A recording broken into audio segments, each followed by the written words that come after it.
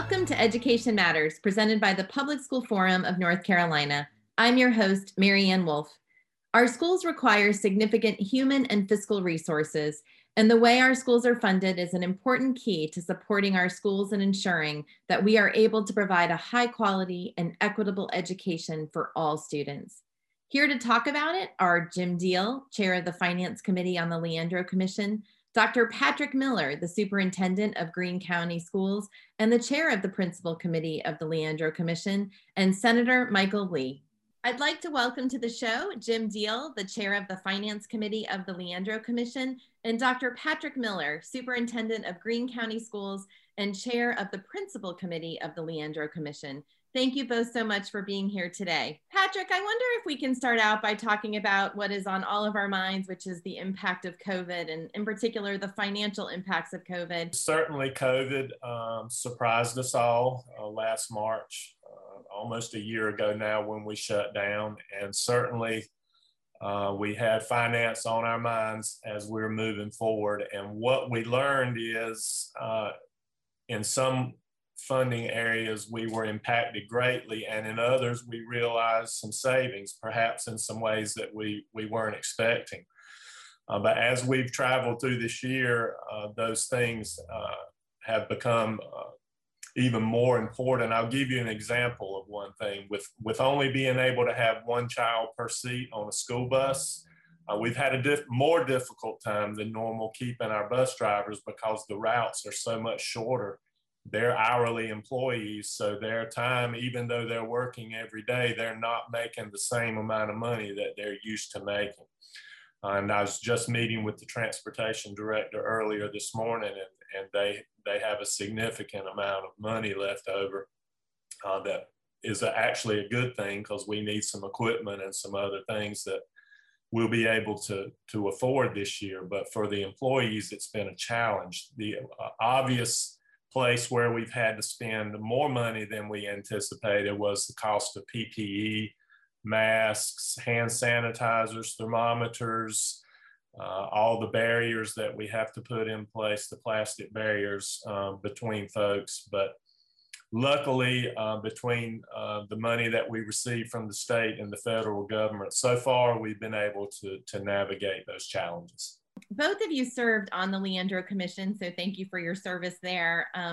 Jim, I wonder, with your role with the Finance Committee, if you would be willing to share why this work is so important for our schools, our students, and North Carolina. As you know, the Leandro case says that every student in North Carolina is entitled to a sound basic education. And that doesn't matter whether you happen to be in one of our wealthier counties or one of our poorer counties, you're entitled to a sound basic education.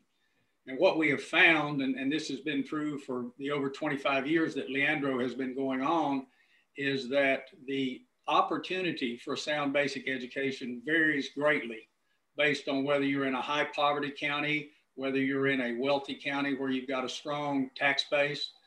And those things have led us to acknowledge and to remember that we've got to do more for those students in less fortunate situations to enable them to have a sound basic education. And when we do that, our state benefits because we create more productive citizens who are going to be tax-paying citizens, who are going to be better people and have a higher quality of life, so that the benefits of a sound basic education don't stop when you finish high school. They create a more productive citizen.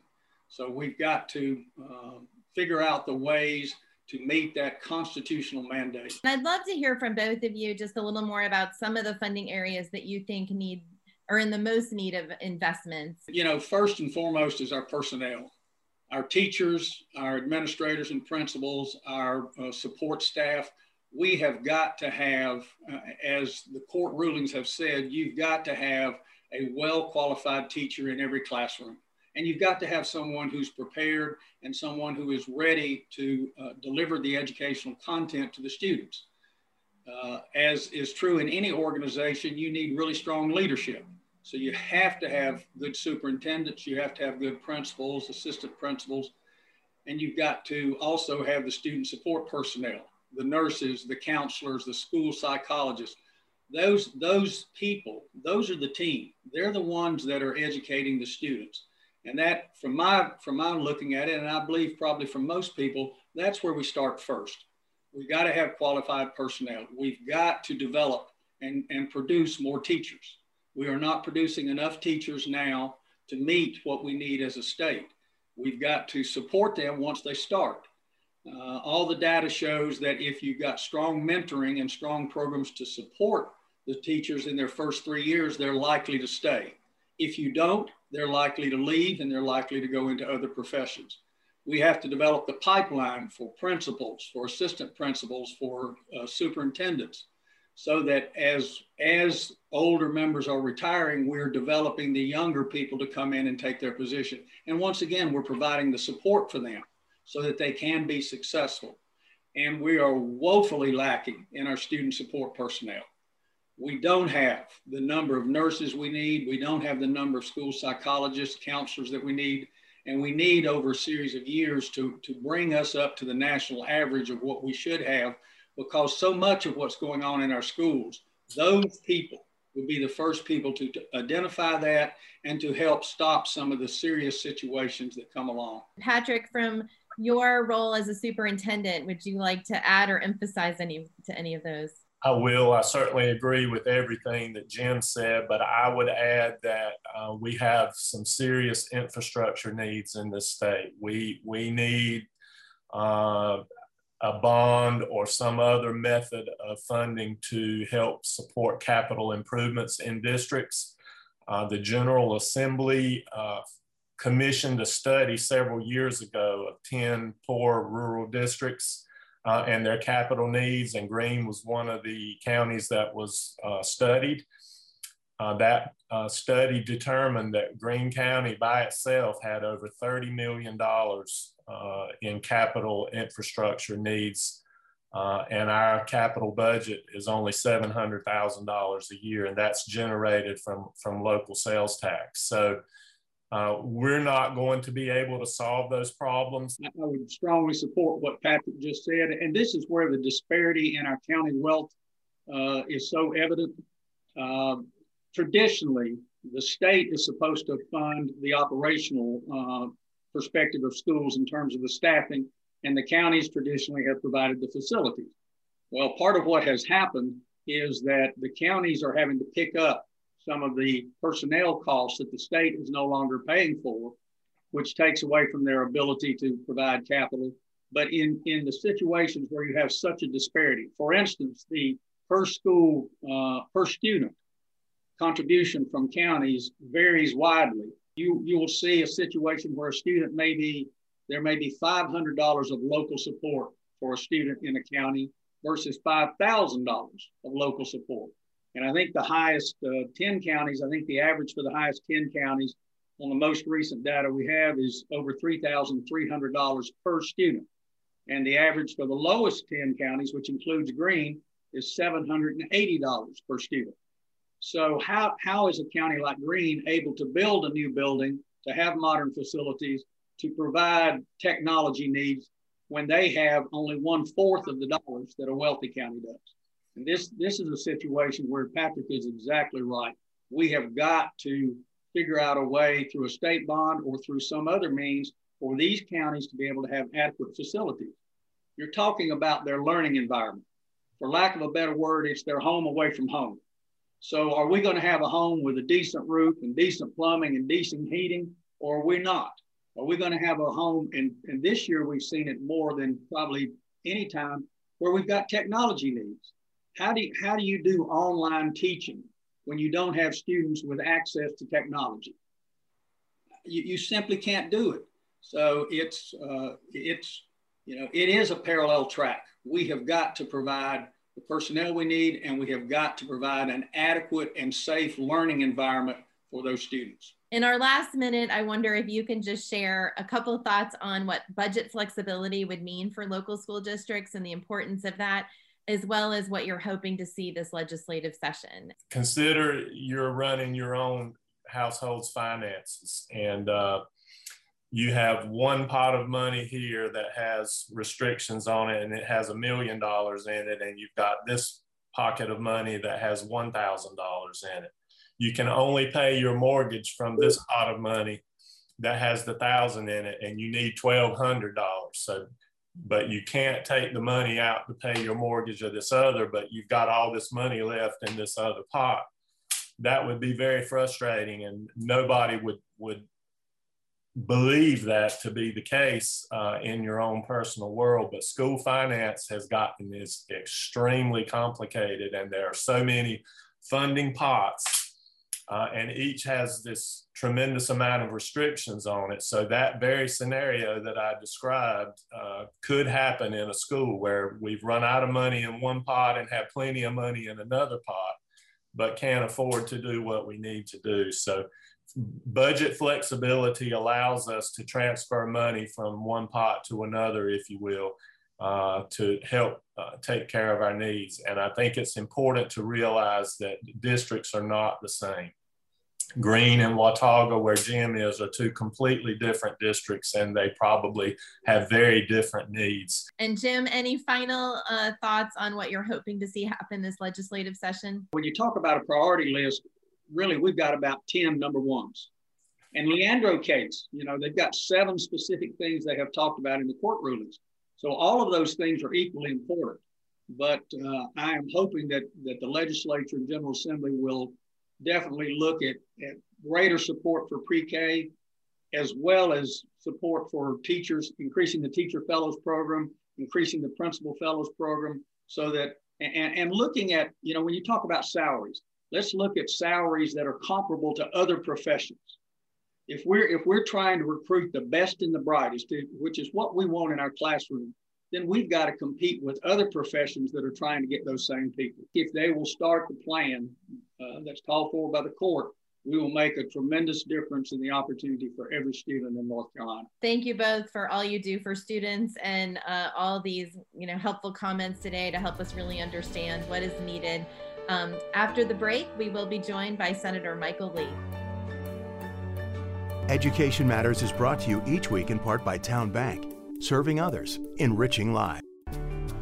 I'd like to welcome to the show Senator Michael Lee, Chair of the Senate Education and Higher Education Committee and the Education Appropriations Committee. Thank you so much for joining us. Thank you. I appreciate being here. Well, I know you've taken on very critical roles in our legislature this year, in a year, as we say, like no other. I wonder if you could share a little bit about how our state approaches school funding and what modifications are needed to ensure equity and success for all of our students, and what might be reasonable this year and what might be longer term. As you know, I just started back in the General Assembly about 60 days ago. But previous to that, I was here after a brief 2-year period where I wasn't in the General Assembly. And when I was here before, we really did look at funding and potentials for funding reform. As you probably know, there was a PED report that really went through kind of the details of how the system currently works with the allotment system and what some of the challenges are in that allotment system, not just from a transparency issue, but from also a just, you know, mechanical funding issue for LEAs to work through that process. So I was on a joint legislative task force a number of years ago, really looking at a variety of different alternatives that other states had been working on, and also getting input from stakeholders as to how we might be able to change the funding mechanism in North Carolina.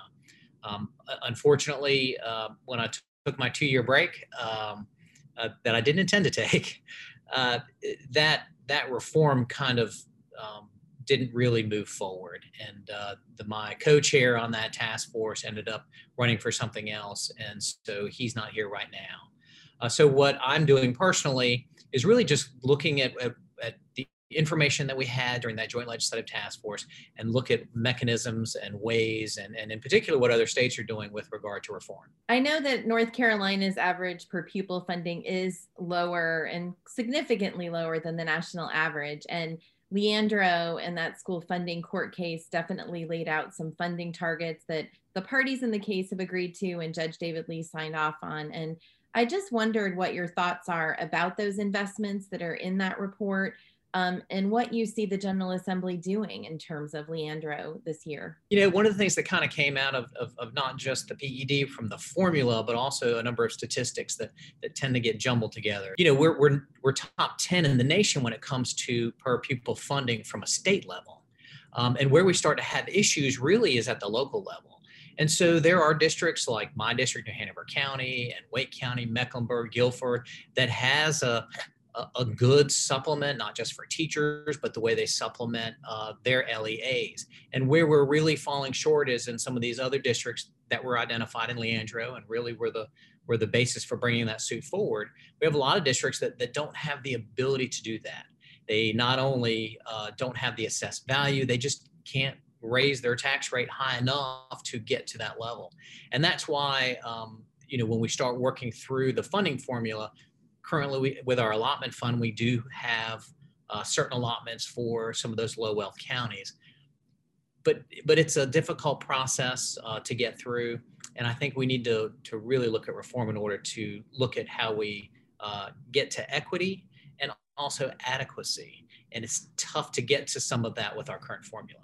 As we look at average per pupil funding, and I've looked across the country, even some of our highest funded districts in terms of per pupil are still just barely at the national average. And so, one of the things I think that's important, especially when we know what a huge percentage of our school funding goes towards funding our teachers, that it really does make a difference in terms of how teachers are paid as well. And so I think as we look forward, I'm hoping that we can, also look at that, I think, across the board too, because even our better funded districts, I think, still struggle in terms of being able to really compete in terms of recruiting and retaining teachers. And I know that you've thought a lot about that, and I wonder if you'd like to talk a little bit more about that as well. One of the issues we have, I mean, even some of our high wealth districts, is their supplements are so much higher, and just competing internally within North Carolina, their supplements are so much higher that you find the more rural communities really just having an outflow of teachers going to some of the more metropolitan areas. And that has occurred across the state. It's been an issue for quite some time. And we have built in a variety of different, well, I say we, in the time I was here before, we did look at some compensation reforms in a lot of different ways to help ameliorate some of that. Although I don't think we as a state are quite there yet. And a lot of those districts are really having a hard time attracting teachers. Not just the interstate issues that you're talking about, but really even within the state. And so that is something that we need to continue to look at. Even though we're raising teacher salaries every single year in the General Assembly on a statewide level, those supplements tend to adversely affect some of the more rural areas in more of a dramatic way than the metro areas. Are there a few funding priorities that you're really hoping the legislature will take on in terms of that? We just passed $1.6 billion in COVID relief that was directed toward schools. I think literacy is a significant issue, and that actually was in part of our COVID relief, and then also hopefully we'll have some recurring funding moving forward in that regard. I think literacy is the key issue right now. Lots of key issues. Literacy has been an issue, but even now with COVID, I think it is so much larger of a concern when you have 75% now of our third graders not at reading proficiency. We already were not doing that well. And now that we have COVID, that lack of reading proficiency for third graders has increased dramatically. And so hopefully with some work that we are working on right now from a legislative perspective, hopefully everyone will see something come out of that in the not too distant future. I know districts are worried about declines in enrollment. I believe across the state it was around 5% this year, and primarily due to COVID and other effects from that. And I just wonder, do you anticipate the legislature considering a hold harmless on average daily membership, or ADM? Or how do you think we might address that? As you know, the legislature did previously, and it is an ongoing discussion right now as well as we kind of are moving into the budget process.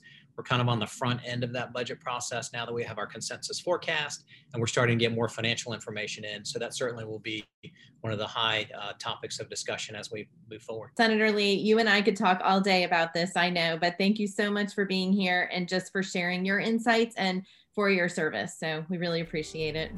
After the break, this week's final word. This week, we are talking about resources and funding for our schools, and it is important to note that we are not talking about funding for the sake of funding. We are talking about investments in critical elements that research has shown make a significant difference in improving academic outcomes and ensuring a high quality and equitable education for all students. And not only would we like to ensure that happens, it is in fact mandatory. Our state constitution requires that each and every child across North Carolina has access to a sound basic education. This includes investments in teachers, school instructional support personnel, principals, early childhood education, and post-secondary attainment. As we take a hard look at our educational investments across our school districts, it is also important to acknowledge where North Carolina falls nationally in terms of investing in our schools. North Carolina's estimated average per pupil spending for 2019-20 was almost $3,000 less than what the projected national average was for that year. Investments in education must always be strategic and well-placed, but we must have at least a baseline level of support necessary to ensure students have access to a sound basic education before we can make investments that are more strategic. And just what is a sound basic education? Over the past 25 plus years, rulings in North Carolina's school funding court case, known as Leandro, have defined just what a sound basic education looks like. It includes baseline abilities around reading, math, and physical science, as well as being able to make informed choices in their communities. They must also be well equipped to be able to compete in both college and career and become gainfully employed citizens. While many of our students graduate from high school having experienced a sound basic education and having gained the excellent outcomes associated with that experience, not all of our students do. In particular, those who are at risk, including students of color, English language learners, and economically disadvantaged students. And a lot of that has to do with the inequitable distribution of resources across our great state. Fortunately, we have the tools and the resources necessary to fix this problem that has gone on for far too long.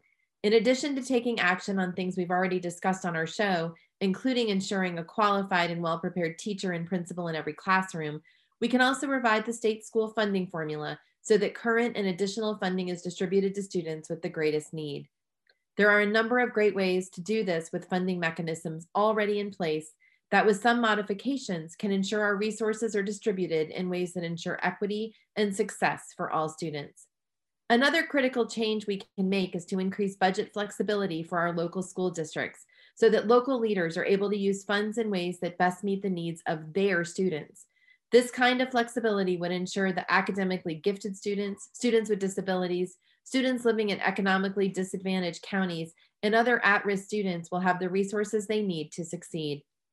Finally, we can increase flexible funding for student instructional support personnel to meet the academic, physical, and mental health needs of students, and to ensure that schools are safe and supportive learning environments.